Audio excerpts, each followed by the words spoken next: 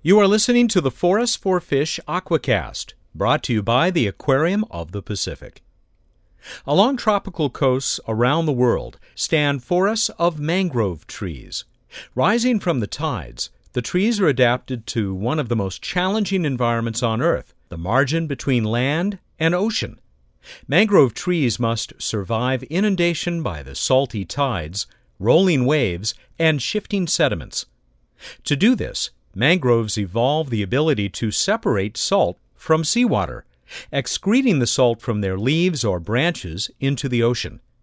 They also developed prop roots, which anchor the tree in the sand and mud. The roots don't just help the plant endure waves and tides.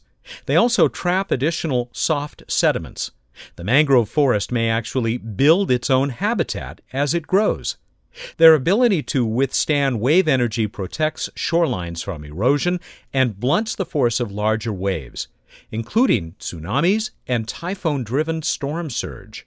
Mangrove forests also provide another important function. They are an important component of fisheries. The stilt-like prop roots that support the mangrove tree provide an ideal nursery habitat for small fish and invertebrates. They shelter them from larger predators unable to manage the tangled spaces between the roots, as well as protect the animals from the power of the waves. A recent study of mangrove forests in the Gulf of California found that commercial fisheries benefit from the refuge for fish that the forests provide. Between 2001 and 2005, fishery landings were significantly higher in areas with mangrove forests. Other explanations, such as the presence of seagrass beds or the intensity of fishing effort, did not significantly affect landings. Nearly a third of the species landed consisted of species found in mangrove forests. The researchers estimated that each hectare of mangrove forest translated to more than $37,000 in fishery productivity each year.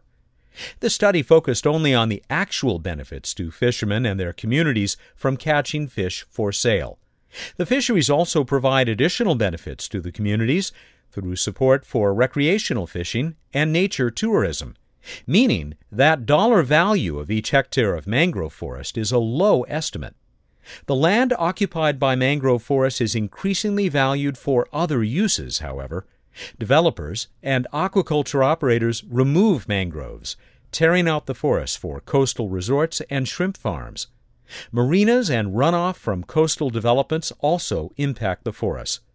The mangrove forests along the Gulf of California are disappearing at a rate of some 2% per year. Protecting the forests from deforestation and development is critical in protecting important fisheries and the communities that depend on them. You've been listening to the Forest for Fish Aquacast, brought to you by the Aquarium of the Pacific.